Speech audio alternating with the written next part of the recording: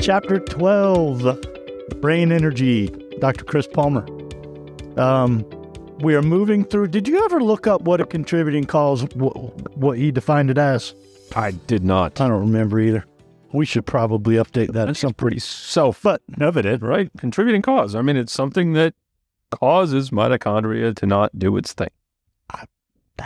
Spot on summary there. There you go. Capitan. Yeah.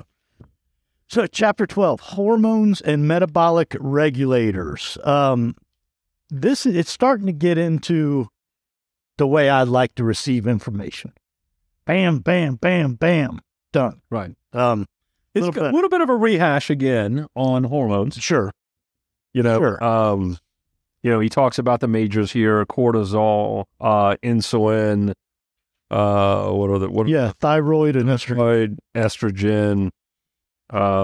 He actually comments. He's like, I could do a whole book in and of itself on all the hormones, and he specifically wanted to focus on those four, and basically how they're either driven by or contribute to or cross paths with mitochondria, metabolism and mitochondria. It's pretty important. Pretty interesting. Let's start with cortisol. Yeah. So, I mean, its main thing is it drives stress response, right? Yeah. We've looked at cortisol in a lot of different areas before, right? We've looked at it as, it's horrible for weight gain, for cancer, for tons of things cortisol contributes to. Obviously, mental illness is one of those. Right. Because it's anxiety, fear, depression. It contributes to all of those. I don't know a ton about cortisol, but where was it? I didn't highlight it. About him actually being too low or too high. Oh, some people have high levels throughout the day, while others, especially those with some severe trauma histories, can have abnormally low levels. And he says, however, my purpose is simply to illustrate that cortisol is a hormone that directly connects metabolism and mitochondria with both metabolic and mental disorders. That much is clear and unequivocal, he says. Yeah. He starts by saying cortisol always begins in the mitochondria, which is like, wow, these two are really connected. Yeah. So pretty interesting. The next one that he talked about was insulin. You had a long history of insulin and understanding of it. Yeah. I thought it was interesting. Mitochondria are known to play a significant role in both type 1 and 2 diabetes, with some experts speculating that mitochondrial dysfunction may be the primary cause of diabetes.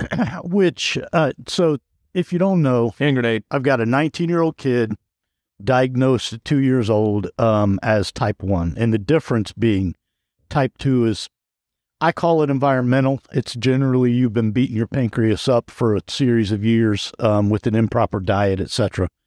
Type 1 is just the failure of the pancreas. So tying that back to mitochondrial dysfunction in a 2-year-old, it's kind of hurting my head a little bit.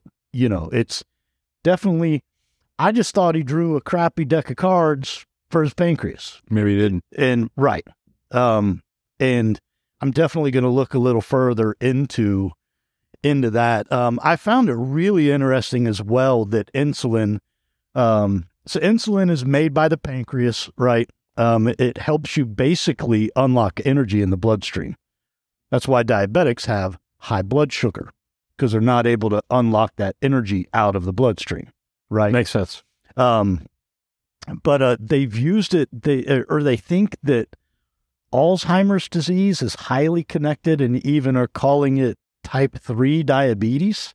That's pretty amazing, right? What I highlighted here was, we know that insulin resistance can occur in the brain. That was just, okay. Yesterday, I think he was talking about how 90% of serotonin was in the gut. Right.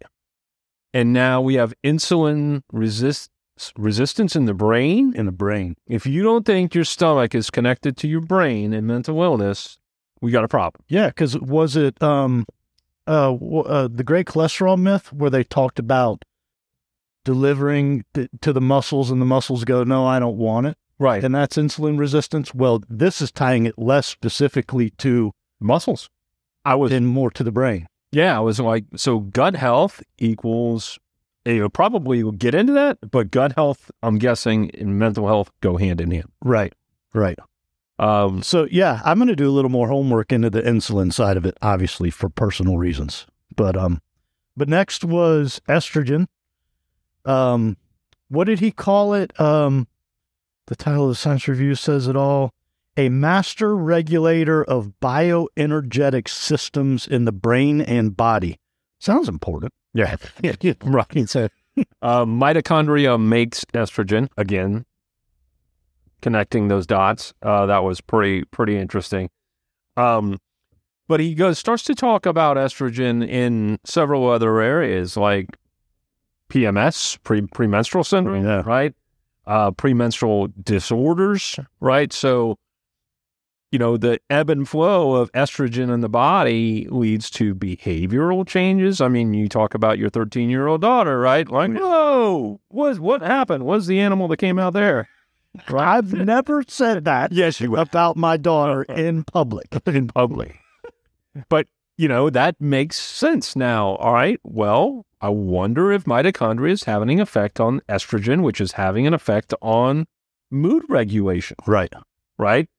But then he goes in to talk about pregnancy, postpartum depression, and menopause, all which are regulated by estrogen, which is regulated by mitochondria. I was like, wow, those are like 4 dots that he put together that you just, you have change in depression when you go in through menopause. You have different types of eating habits when you go through menopause. You have mood consequences with PMS. Postpartum depression is a real thing. I mean, it's a real thing. Sure. So these changes in estrogen are causing changes in mental stability. Yeah. And I guess, you talked about child rearing. I imagine the levels have got to be through the roof while you're pregnant. Yeah. Oh, yeah. And then transferring into the menopause where, I think it starts to go down. My wife, she went and got tested. She turned out fine, but it was at her age, at our age, I should say, it's just one of those things that she's like really starting to watch, like, because when it does start to, she wants to be in front of that with supplementation and, potentially proper diet.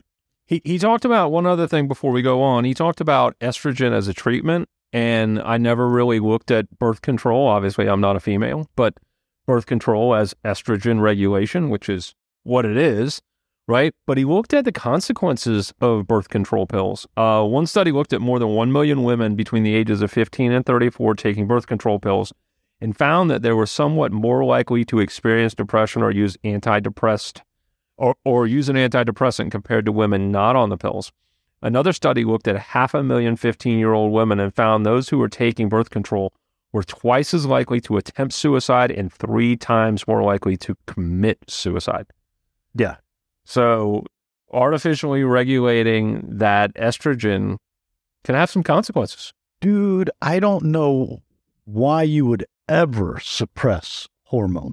I mean, I understand the end result of... Yeah, but not pregnancy isn't just the one area. There's a lot of females out there that do it because their period is so heavy and so hard. Right, the cycle, right. It's they go through this. So you're trying to regulate that thing, but is there another way?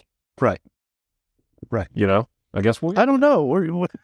We'll get down there yet. We'll get to that. The last one, thyroid hormone, he calls it the master regulator of the metabolism. What is clear is unequivocal are its effects on mitochondria. Thyroid hormone either directly or indirectly stimulates mitochondria or to produce ATP or heat. So, you hear about people with thyroid problems, hyperthyroidism. These are real issues, and he basically, sums it up by saying, hormones and other metabolic regulators play a powerful role in metabolic and mental health. If you have signs or symptoms of hormone imbalance, basically go see your physician. look for chronic mental or metabolic symptoms with no clear explanation, and then you can maybe tie it back to hormones. And then it's important that you take an inventory of any of your hormone treatments. Yeah. Right? I mean, this was a pretty good chapter. I thought it was like he tied hormones in a lot better than he did earlier on in the book. Yeah, and just as a caution from other learning Kevin and I have done, he doesn't get into it here, and he shouldn't, because that's not what this book is about. But if you are having your thyroid checked, there's a litany. Most doctors only check. I forget. Yeah. There's most doctors only check one thing, but there's like the T3 free and the T4 free and the do your homework. Make sure you're getting a proper thyroid panel. Good shout. Because like Scott said, most physicians won't order the whole thing. He has a success story at the end. He basically had a 54-year-old man, James, that he, was having bipolar disorder, recurring depression all the time. I thought it was interesting about the recurring of the depression. It actually happened during the winter season. Right. Versus spring. And that leads to what we talked about yesterday, possible vitamin D. Just getting outside, period. Yeah. But he had hypothyroidism, high blood pressure, high cholesterol, sleep apnea. Basically, the doctor did some thyroid replacement therapy, got his thyroid back up, and now he doesn't experience the depression and everything else that he was experiencing. He had severe depression, from what I gathered. Yeah. Continues to sleep. The doctor, I think thyroid replacement therapy all by itself has its side effects that you have to be careful with. Right. So once he started fixing it's what medicine's supposed to do, right?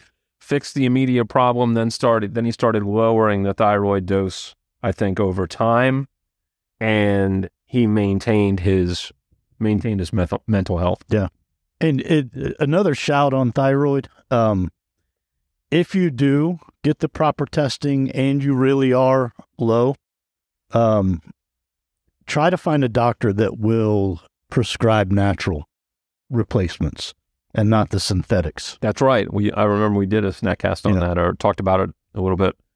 That's another big shout. So, I mean, it feels like we're getting back to some other things: vitamin D, exercise, diet. I want to get to this. I want to get to the end. Though, let's not jump to it. All right. So next will be chapter 13, inflammation. We'll check it out. We'll give you a summary when we're ready. Questions, comments, concerns, hit us at snackcast@yes.fit. Stay moving. See ya.